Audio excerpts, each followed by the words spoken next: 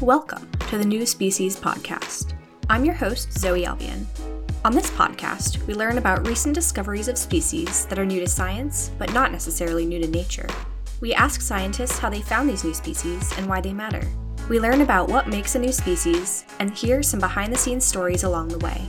So join us as we explore the biodiversity of our planet and the scientists who help us better understand it.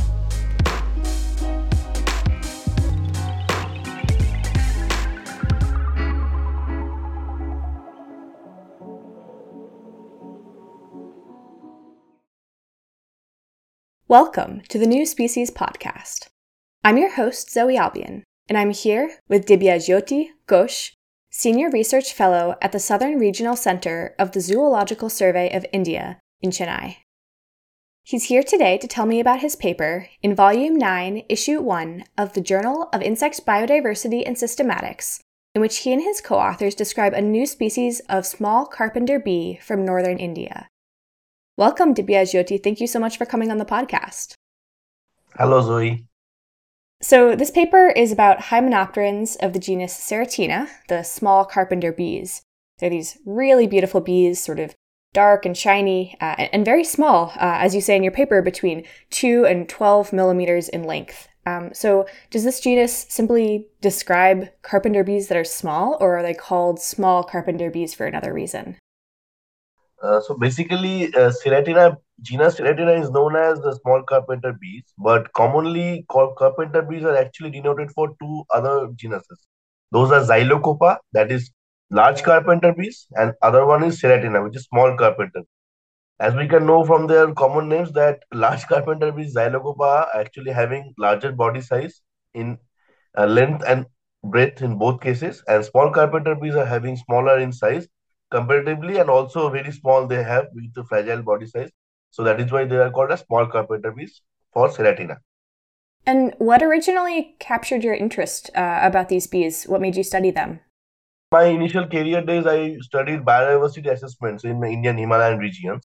So by doing that, I understood that plant-pollinator interactions are very important in high altitude regions because as resources are very scarce, so it is very important to document and understand the different interactions between flowers and other species as flower visitors.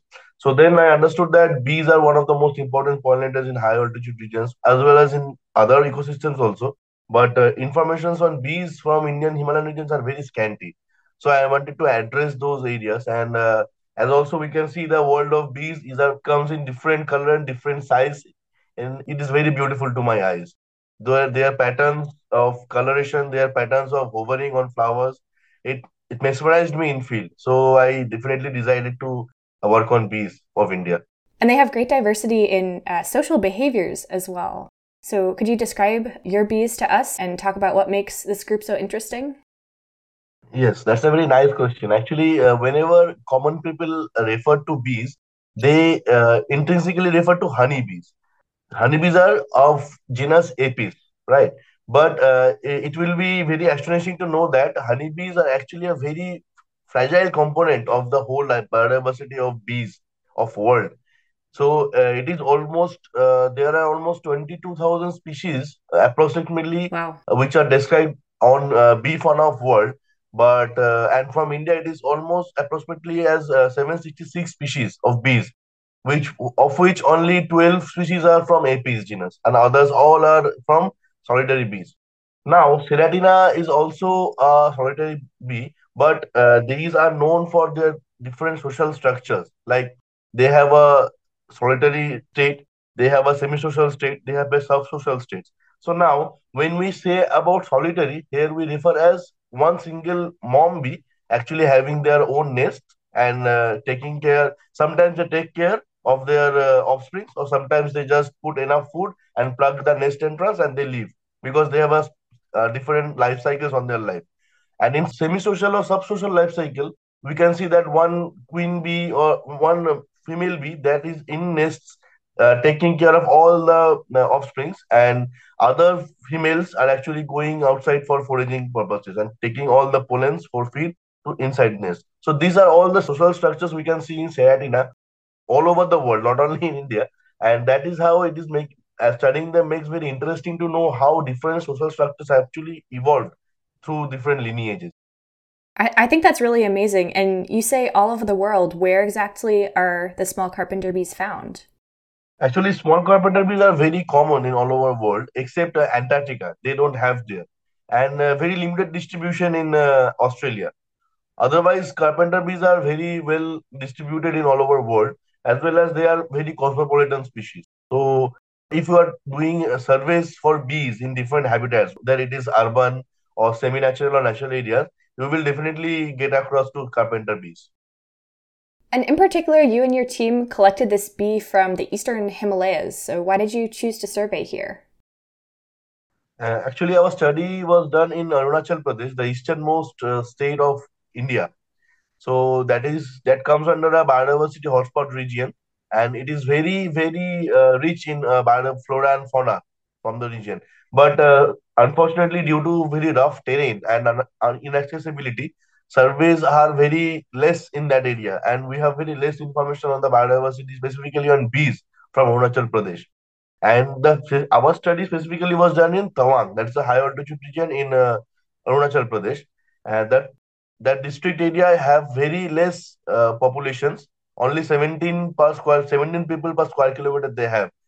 With respect to other districts of India, it is very less. And also the area has 83% of forest cover. And the people who are living there, they are mostly belongs to Monpa tribe. The tribe, they are mostly Buddhist. So they have a CCA approach, that is community conservation approach, where they don't kill any kind of animals, or they don't harm any animals. So this is part of their deity. The region is very rich in biodiversity altogether. And as there were very less, only a single survey were earlier done by Zoological Survey of India only to know the insect diversity of Tawang district. So again, we have rejoined the effort, and we are trying here to understand the hymenopteran diversity from that region. This is a really interesting example of science, which is sometimes considered apolitical or separate from human politics, being influenced by religious practice. What is it like to navigate those forces in your research? So in my study, I had a bit of difficulty to access most of the regions, which may have been having more potential to have a different species or have a different alpha diversity from the region.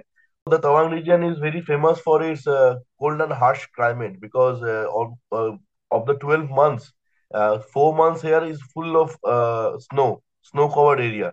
And also 4 months there is only rain. Almost 1800 millimeter rains is yearly in Tawang. So it gives us only 4 months, 2 months to have a survey and get to know the area.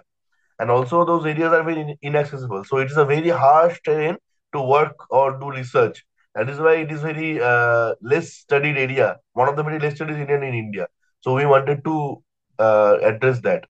You have so many obstacles there. What does collecting actually look like? So, as I said that actually collecting bees mainly requires different skills. Like you can always do sweep netting. Sweep netting, by meaning of sweep netting, we're saying that we have a in butterfly net or big hymenoptera collecting net, insect nets, and we just sweep on opportunistically when we see different bees. And by that we can use different standardizing method. We use transect walks, and also we deploy pan traps, that is bolts of different colors. Like we use only yellow, blue, and white, as it is established that these three colored pan traps are very well adjusted for bees for different landscapes all over the world. So we place them overnight in a suitable habitat, mostly in different regions where flowers are abundant. And also we try to do opportunistic surveys on sweep netting. There are also different ways to collect bees, like melee steps and all, but our area did not support all those areas. We tried to deploy them, but like melee step had a problem that wild hogs or wild monkeys, they come in and they destroyed my melee step 2 times. No! This problem also sufficed my pan trap efforts also. pen traps would get lost, or we couldn't find multiple pen traps. But still, those were very wonderful experiences. Most of the collections I have done by hand dating only, and pen traps have also given most of the specimens in my studies. Wow. And when I was reading your paper, I was really appreciating the pictures of these bees. I mean, they're absolutely beautiful. They have these really striking yellow markings. So when you're collecting these bees in the fields, are you able to sort of identify those bees based on those markings by sight, like at least to genus? That's a very nice question actually, because right now taxonomically Indian, not only Indian but Southeast Asian bees are very uh, in a very problematic way to understand or identify taxonomically till species level. So I am basically doing natural history observation study. So because in that area, that what that defines is, I stand and I just watch bees in different plants how they are moving. So if you are trying to understand which bees are there, you have to have some kind of previous experience on what kind of bees are actually present in there first. And secondly, it is also needed that how bees are actually sharing their own size or their flying pattern in different plants are very different. What I have understood, like Seratina bees, you are asking in like the yellow marking. So Seratina bees have 23 subgenera in all over the world, out of which seven subgenera are found in India. The markings you are talking about are found in most of the Seratina bees, but the extensive yellow markings are found in exclusive subgenus that is called Ceratinidia.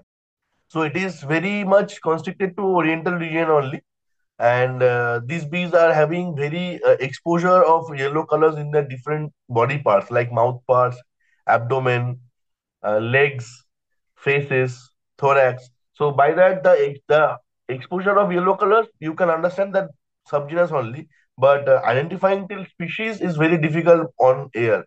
It has very minute characters, so that we can only differentiate them by looking into the microscopes.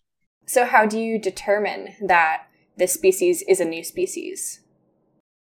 So, frankly speaking, when I first encountered the species in field, I did not know it is a new species. But of all the specimens I have collected from the region, I came back in my laboratory and I started analyzing them and doing taxonomic works. Then when I started to work on the keys of Seratina bees from the region, I found that this bee is not fitting into the existing keys. So I then understood the novelty of it, and also I consulted one of a very famous Seratina taxonomist, Michael Terzo. I am very much thankful to him for his constructing comments in my manuscript. And he also thought it is a very good and very beautiful contribution to the taxonomy of Seratina. So only after coming to my laboratory and stretching the bees, then only I could understand this is a new species. Also, I have several other Seratina bee species with me also from the region, which are very exciting. It is not published yet, but it will be soon. That's definitely something to look forward to. How did you and your team choose the name for this new species? We have named the species as Tawangensis espinov. Tawangensis is named after the region we have found the specimen, that is Tawang region. So the region is, as I told earlier, is very much less explored, and it future exploration is very much needed in the area to understand all the biodiversity, not only bees but others also.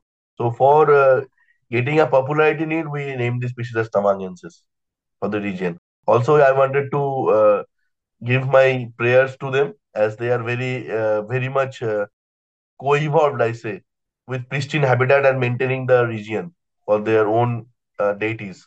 For that only, I named the species as Tawangensis. That's really nice. And this paper not only describes a new species, but it also provides an updated checklist of the Seratina species in India, and it also beautifully maps their distribution. So why is this information important?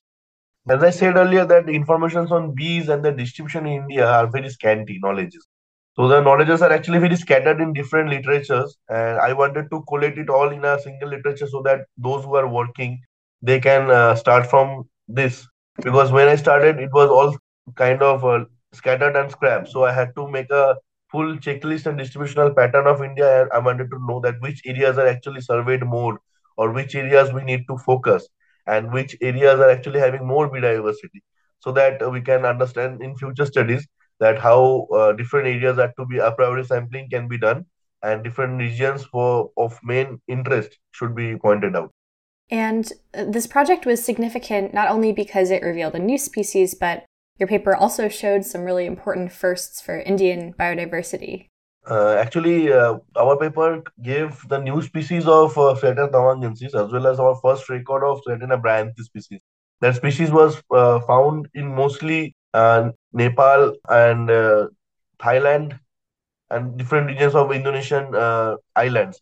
But the most important thing which I found is in 1952, Van der Weyck also reported this species, not from India but from Thailand and other regions. And where he said from Nepal, they found this species in two different morphs.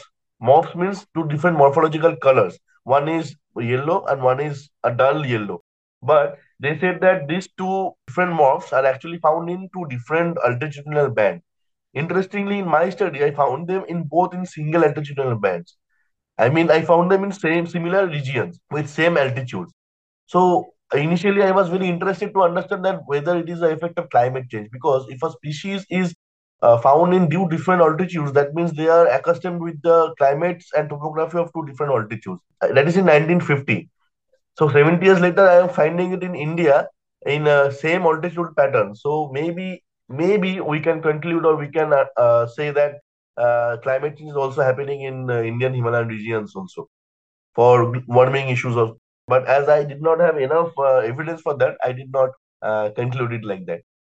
But maybe a future area of research. That's really interesting. And there's such a big climate difference in the altitude. Is that right? Yes, actually, Tawang district, our study happened between 1100 meters to 4200 meters. And the altitudinal pattern in Tawang district is like 700 to 7000 meters. But all regions are not accessible. So whichever was accessible to us, we did on it. And the frankly speaking, the climates and the forest types are very, very different in different altitudinal bands. So that's what we had a very interesting patterns of different bees and their community structures we have found in there. So we know that entomologists and taxonomists such as yourself really care about these new species, but why should your discovery be important to non-scientists as well? That's a very nice question, actually. Because as earlier I said that people normally refers to bees as honeybees only, and we all know that bees are very much important for pollination system. So this ecosystem service is given by bees to us for free. So now we are not valuing it that much. In most of the areas, people are actually doing beekeeping on Apis mellifera, which is in India, in Indian context, not a native species. So this pollination of different bees, their potential for pollination of different crop species in different regions could be a very nice way to approach on the conservation issues of bees. Because if people know that, if I ask you that, do you like coffee?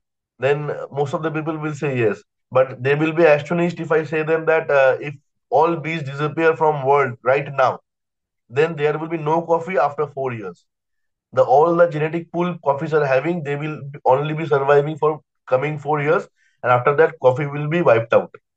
So this is not only about coffee, but in many other crops which are particularly are dependent on bees for pollination. So not only scientists and taxonomists, but also common people should also get into it. And I can see that in European countries, people are actually very much interested in citizen science, and they are growing their pollinator-friendly habitats on their backyard garden. So that's a very welcome idea they have already taken up. And also, bees are very much famous for their recreational purposes, for what we get out of from them, like poetry and other cultural aesthetics. That's such a good point. I really love that answer as well. So you didn't do this work alone. Do you have anybody to thank for this research? Actually, I want to thank my supervisor, Dr. K. Subramanian sir, who always had his guidance with me, and also others like Girish sir and Jobira sir. And I would like to acknowledge the study for without whom it would not be possible. The director of JSI, Dr. Titi Banerjee. For her constant support, I am still working on these.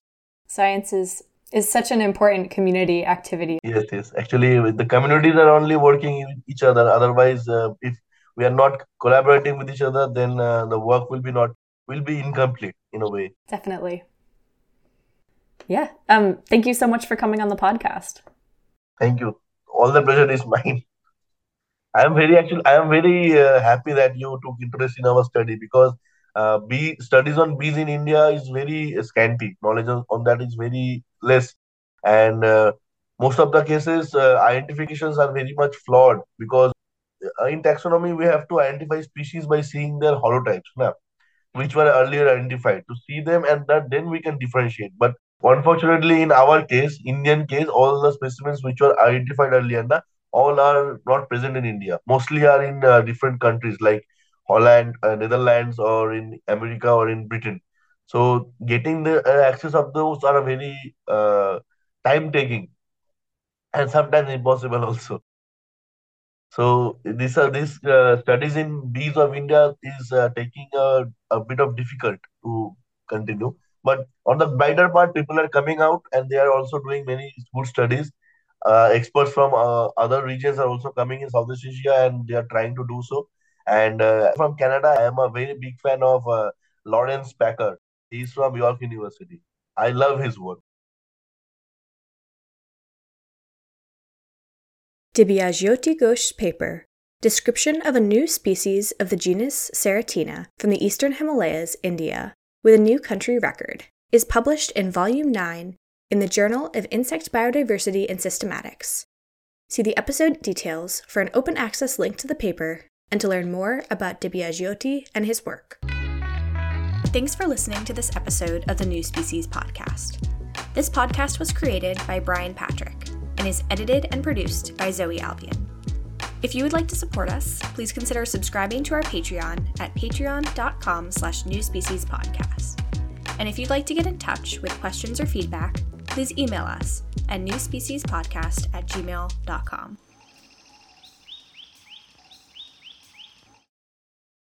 Is there anything else that you would like to talk about that we didn't cover? I think for common people these are well, but because otherwise I have to get into taxonomic details of the species, so people will get bored of that. I'm sure some people would love to hear all the details, but that's why they read your paper. Thank you very much.